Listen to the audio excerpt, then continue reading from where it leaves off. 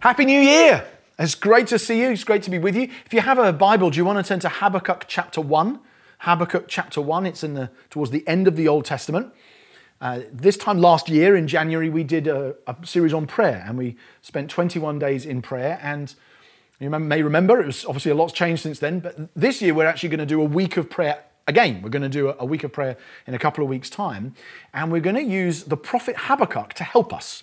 And you'll see more about that when we get there, just taking a few phrases from this fantastic book to help us in prayer and help stir us. It's actually a very quotable book. And even if you think, who on earth is Habakkuk? And I don't know much about him, you probably know a number of the phrases that he uses in this book. Like, how long, O Lord? Or, and the earth will be filled with the knowledge of the glory of God as the waters cover the sea. Or, I'm going to do a work in your day that you wouldn't believe, even if you were told. So it's a very quotable book, but quite well known. And the most famous phrase in the book comes from the passage that we're going to read today, which is one of the most important sentences in the whole of Scripture. And it's so important that it's actually shaped the map of Europe in a profound way. And to this day, it's reflected in the coins that you have in your pocket right now. So it's a remarkable sentence. Let me tell you the story, okay? I watched The Crown. Just before Christmas. I love that show. But The Crown never told me what the coin in my pocket and what it says about the Queen on the coins has to do with the prophet Habakkuk, but they're very closely connected. And the story goes like this. 2,600 years ago, Habakkuk was praying, as we're going to read in a moment, and calling out to God to stop the injustice among his people. And God said, it's okay, Habakkuk, I'm going to send the Babylonians, another nation, to come and judge Judah and take them into exile. And Habakkuk said, no, that's crazy, God. The Babylonians are even worse than us. How does that help? And God said, trust me, write it all down. It will happen. And then he said, but the righteous shall live by faith. In other words, not everybody's going to die. It's not like you're all going to get wiped out. I'm saying that the righteous will live by faith. And that sentence is one of the most important sentences in the whole of Scripture. And 600 years after Habakkuk, 2,000 years ago, the Apostle Paul quotes Habakkuk at the start of his letter to the Romans, which is really a letter about how God saves all of us, regardless of our background, regardless of which sort of ethnic background we're from, simply on the basis of faith. And Paul says, the best way of stating this in the whole Bible is Habakkuk chapter 2 and verse 4. The righteous shall live by faith. So Paul picks up Habakkuk's phrase and puts it in the letter to the Romans. And that then becomes central 1,500 years after that to what we now call the Protestant Reformation, which is the Reformation that's shaped the map of Europe and in many ways the world ever since, where Martin Luther begins to preach, no, justification is by faith alone and not by works of the law. Now, the twist you probably didn't know about the story is that in 1521, so 500 years ago exactly this year, Henry VIII of the Six Wives, Henry VIII writes a pamphlet responding to Martin Luther on a whole bunch of things, including this doctrine of faith alone. And Henry VIII is furious because Henry VIII says, no, this is ridiculous that Martin Luther thinks you can come to the Lord's Supper by faith alone in the promise without any works. So Henry VIII writes a pamphlet saying why Luther is wrong. And the Pope thinks, this is wonderful, Henry VIII. Well done, Henry VIII. And he gives him a new title, and that title appears on every British coin and has appeared on every British coin since 1714. So if you look at the coin in your pocket right now, I guarantee it'll say this: Elizabeth II, DG, which means Deo Gratia, by the grace of God, Reg, which means Regina, Queen, and then it will say FD, Fidei Defensor, defender of the faith. And that's been on every British coin for over 300 years. And it's because Henry VIII said, I don't like what Martin Luther said about justification by faith alone. Now, unfortunately, a few years after that, Henry VIII decided he wanted to divorce his wife and marry somebody else, who then got her head chopped off and so on. And because he divorced his wife, he actually took Britain out of Rome's authority. It's like the original Brexit, and took Britain out of Rome. And so the Pope said, no, that's it. I'm taking away that title. You cannot call yourself FD, Defender of the Faith, anymore. But a few years later, Parliament said, oh, yes, he can. We're just going to make that phrase about the fact that he defends the true faith, the Anglican faith, the English faith, which is that you are justified by faith and not by works. And it's been on our coins for 300 years. And it all goes back to Habakkuk, who said, the righteous shall live by faith.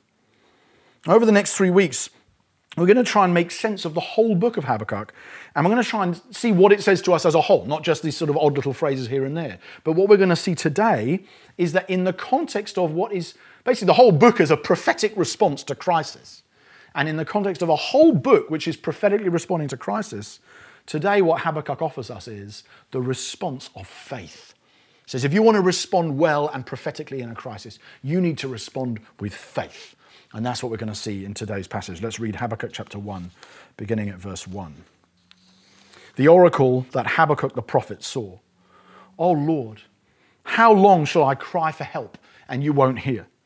Or cry to you violence and you won't save? Why do you make me see iniquity and why do you idly look at wrong? Destruction and violence are before me. Strife and contention arise. So the law's paralyzed and justice never goes forth. For the wicked surround the righteous. So justice goes forth perverted. Look among the nations and see. Wonder and be astounded. For I am doing a work in your days that you wouldn't believe if told.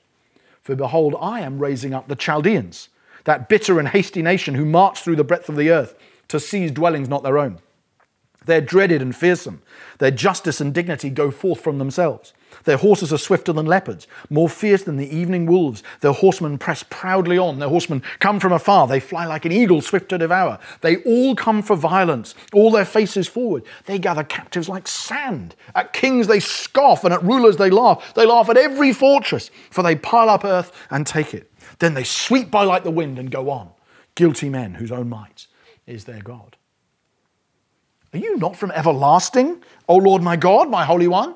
We shall not die. O Lord, you have ordained them as a judgment, and you, O Rock, have established them for reproof. You who are of purer eyes than to see evil and cannot look at wrong, why do you idly look at traitors and remain silent when the wicked swallows up the man more righteous than he? You make mankind like the fish of the sea, like crawling things that have no ruler. He brings all of them up with a hook. He drags them out with his net. He gathers them in his dragnet, so he rejoices and is glad. Therefore he sacrifices to his net and makes offerings to his dragnet, for by them he lives in luxury and his food is rich. Is he then to keep on emptying his net and mercilessly killing nations forever? I'll take my stand at my watchpost and station myself on the tower and look out to see what he will say to me and what I will answer concerning my complaint. And the Lord answered me, write the vision, make it plain on tablets, so he may run who reads it. For still the vision awaits its appointed time. It hastens to the end, it won't lie. If it seems slow, wait for it. It will surely come, it won't delay. Behold, his soul is puffed up. It's not upright within him. But the righteous shall live by his faith. Moreover, wine is a traitor, an arrogant man who's never at rest. His greed is as wide as Sheol. Like death, he never has enough. He gathers for himself all nations and collects as his own all peoples. This is the word of God. Habakkuk is a prophetic response to crisis. And after the year we've just had, that's something we really need, I think. And today we're going to see the response of faith in a crisis. And then in the next 2 weeks, the responses of awe and of joy. But before we start talking about faith and its application in our current context, we need to understand the context that Habakkuk's talking in, because it's a strange passage we've just read, but basically it's a 4-part conversation between Habakkuk and God. And you probably picked that up towards the end. It's like a debate between them. So it starts with Habakkuk complaining, verses 1 to 4. Lord, how long shall I cry for help? You're not doing anything. There's injustice everywhere. I cry to you violence and you won't save. Why do you make me see iniquity? Justice never goes forth. Now that might be a prayer that you've offered in the last 9-12 months. Lord, what are you doing? Why is injustice allowed to do what it's doing? God, what are you playing at on your throne, not intervening? But that's how the book starts. And the scriptures are full of passages like that. We saw a number of examples in our Psalm series. But this is a lament that's not just about tragedy, it's about injustice specifically. Habakkuk can see injustice flourishing in Judah, in God's people. And he's saying, God, why are you allowing this to happen amongst your people? So that's the first bit. Then, verses 5 to 11, God responds. He says, look among the nations. Wonder and be astounded, for I'm doing a work in your days you wouldn't even believe if I told you. Behold, I'm raising up the Chaldeans or the Babylonians. In other words, Habakkuk's saying, God, what are you doing? Why aren't you judging injustice? And God says, I'm just about to, Habakkuk. I'm going to get the Babylonians to come and take you guys into exile. And that, by the way, that dates the book for us to somewhere around 605 BC. We now know roughly where we're dealing with in history. God, in other words, is saying, I'm not going to allow injustice to go unpunished. I'm going to sort it out, and I'm going to judge injustice in God's people by bringing the Babylonians to take you into exile for 70 years. Now, Habakkuk is not happy about that at all, so the conversation then has a third part. Habakkuk says, what are you doing, God? And God says, I'm doing this. And Habakkuk goes, no, I don't want you to do that. And then he complains again, verses 12 to 17. You who are of purer eyes than to see evil and can't look at wrong, why do you idly look at traitors and remain silent when the wicked, Babylon, swallows up men more righteous than he, Judah? In other words, Habakkuk's saying, I want you to deal with injustice in Judah, but not like this, right? Judah is unrighteous, but Babylon is far worse. It's like out of the frying pan into the fire. How can that possibly be God's solution to the problem? That's the third part of the conversation. And then having made that complaint, his second complaint, he then waits for God's reply. He says, chapter 2 and verse 1, I quite like this. He says, I will look out to see what he will say to me and what I will answer concerning my complaint. It sounds like he's waiting for a refund, doesn't it? I've written to the so-and-so to say I wasn't very satisfied with this product, and now I'm going to see what response they give to my complaint. Now, Habakkuk is effectively waiting for God's answer to say, how is it not unjust of God to use the Babylonians, another evil nation, to judge Judah for their injustice?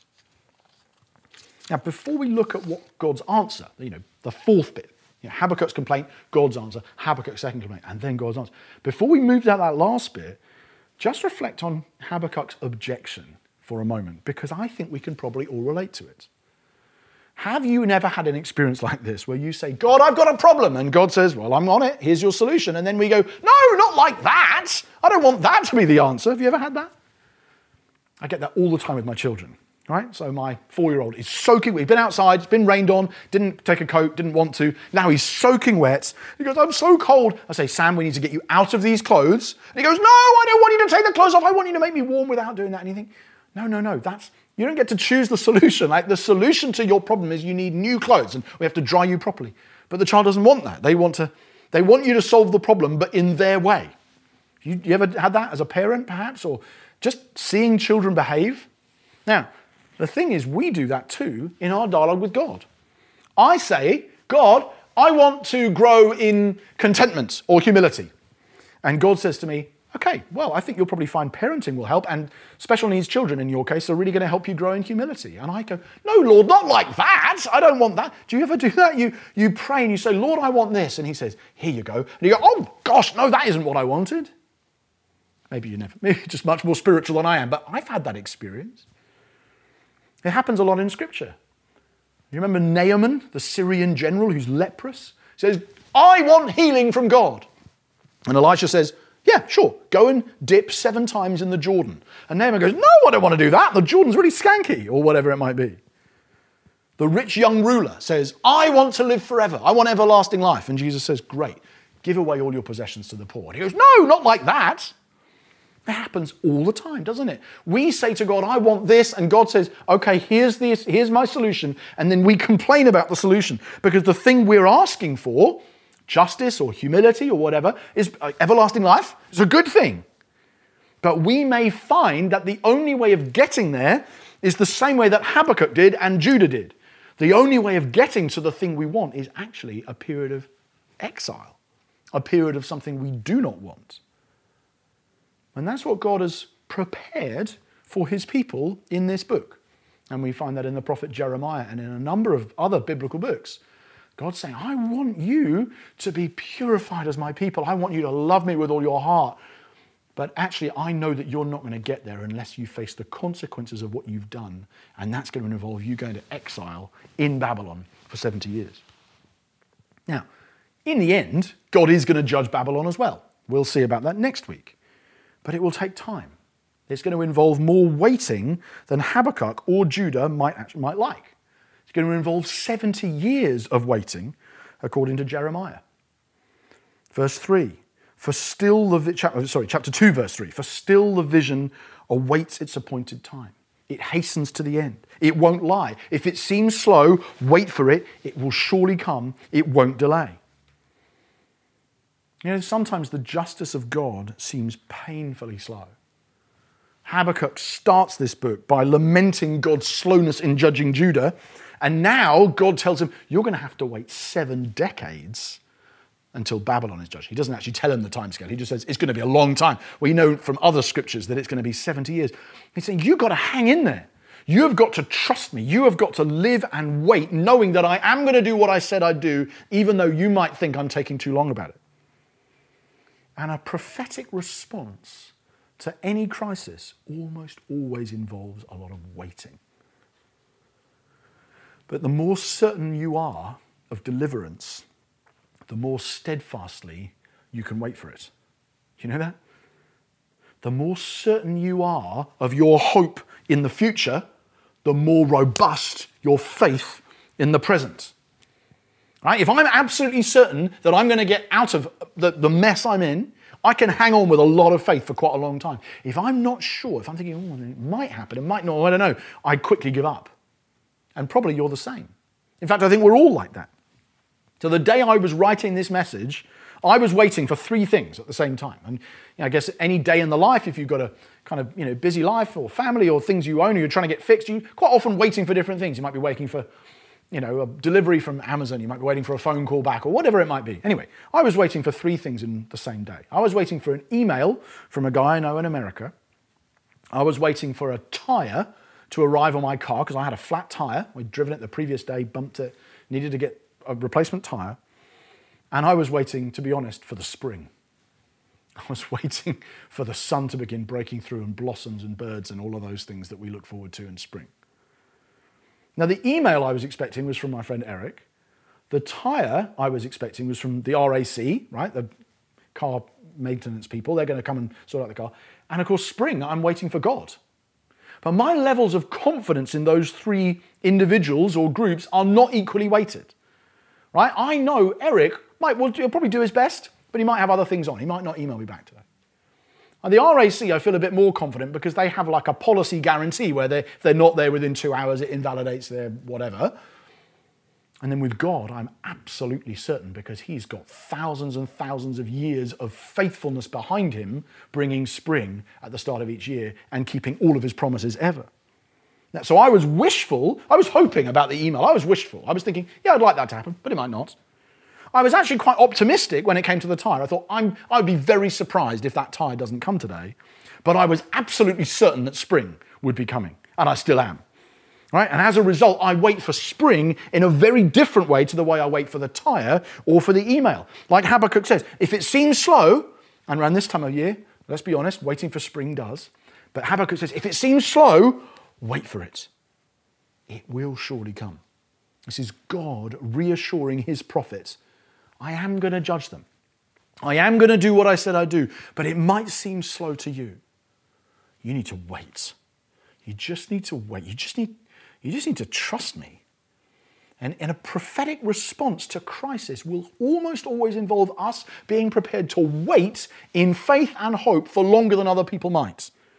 And the biblical word for that kind of waiting, that kind of trust in a person that you know spring is coming even if you aren't quite sure when, the biblical word for that is faith. And it is at the heart of a prophetic response to a crisis. And that takes us to Habakkuk's most famous statement in verse 4. The righteous shall live by his faith.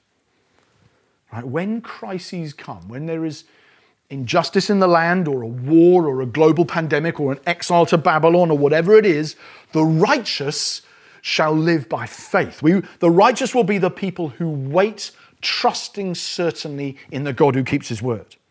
The people of God are marked out by a confidence in God, our certainty that he will do what he said he would do, even if it takes longer than we might like him to. And in Habakkuk's case, that means hanging on to the promise that God is going to judge Babylon and free Judah. And in the last 12 months, it's meant us as the people of God continuing to believe that God is good and that he keeps his promises in spite of all of the tragedies and inconveniences and in spite of the fact we haven't been able to meet together as a church. The defining mark of God's people in a crisis, God tells us, is not actually that we are more moral than everybody else. The righteous shall not live by goodness or obedience or whatever else it might be. Those things will follow. Of course they should mark our lives, but that's not the defining feature of the people of God. The defining feature of the people of God is that the righteous shall live by faith. The righteous are the people who trust the Lord and know that he's going to keep his word because he always does. And that's what Habakkuk saw. And that's what Paul saw when he quoted Habakkuk. He said, this is at the heart of this message in Jesus Christ. That the people who come and are forgiven by God and reconciled to God are the ones of faith. Not just the ones of morality or intelligence or spirituality or whatever it may be. The people of faith. That's the thing that Paul saw. And that's the thing that made Martin Luther so excited. And that's the thing that made Henry VIII so angry. Because it isn't just true in specific situations.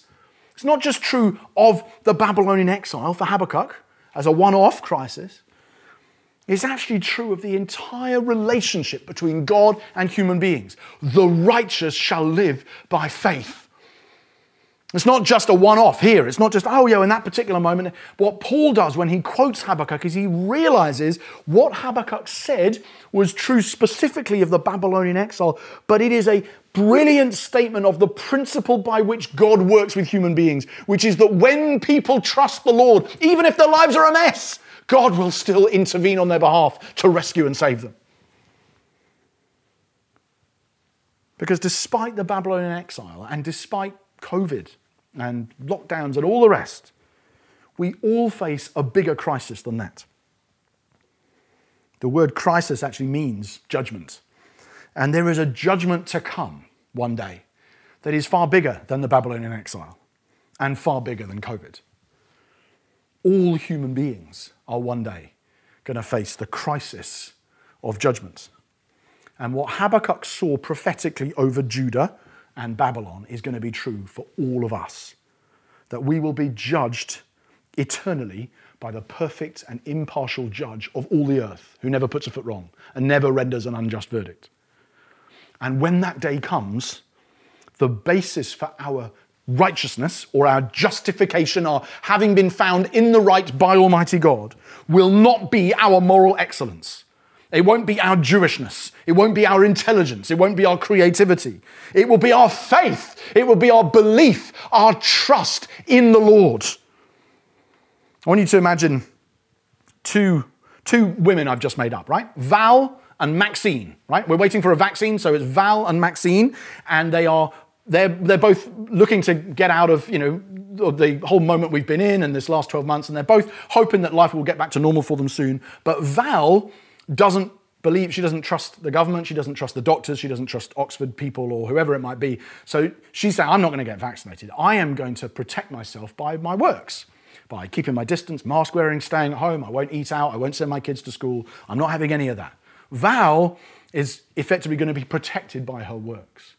Meanwhile, Maxine, who lives next door, says, I trust them, actually. I think it's going to be fine. I've seen what vaccines do with measles and tuberculosis and mumps and smallpox and all of these things, and I'm going to have a piece of that, actually, because I want to get back to living life like I used to, and I'm looking forward to that, so I think I'll get a vaccine.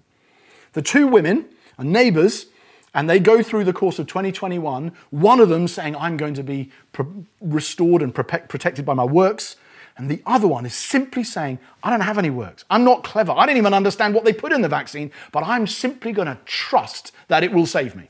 I'm going to trust that the people who say this is going to save you are telling the truth. And so I'm going to do nothing at all. I'm simply going to go to the doctor and say, I'd like to be immunized by faith. That's all I'm going to do. I trust you. I believe you. I'm just going to receive the gift that you want to give me in order to make me safe from this whole crisis. You see, the only difference between these two women, Val and Maxine, is not that one of them is more moral than the other or understands medicine better than the other. The only difference is that one of them believes and the other one doesn't. One of them says, I'm going to trust you to do it for me, and the other one says, I don't trust you, I'm going to do it myself. The difference between those two women is as wide as the world.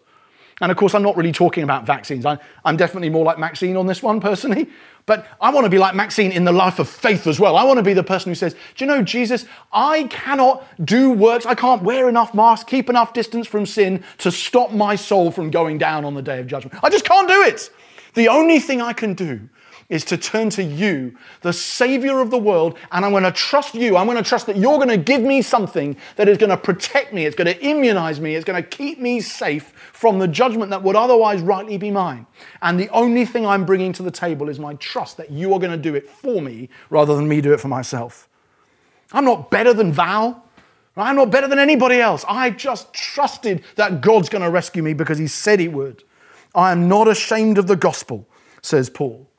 For it's the power of God for everyone who believes, the Jew first, but also the Greek. For in it, the righteousness of God is revealed from faith, for faith, as it is written in the prophet Habakkuk, the righteous shall live by faith. That's a prophetic response to the crisis. It's a response of trust in the Lord. Amen? Let's pray. Father, thank you. Thank you for the free gift of rescue that is ours in Christ. Thank you for the life that comes as we trust in you, in whatever crises we're in, the crisis of judgment, the crisis of COVID, the crisis of exile, whatever it is. Lord, when we look at the world around us and we see chaos and difficulty, and we say, Lord, I'm going to have to wait for you, but I trust that you're going to keep your word. You always come through for us, and you make us righteous because of your commitment to honor your word. I'm so thankful that that's true, and we love you. Amen.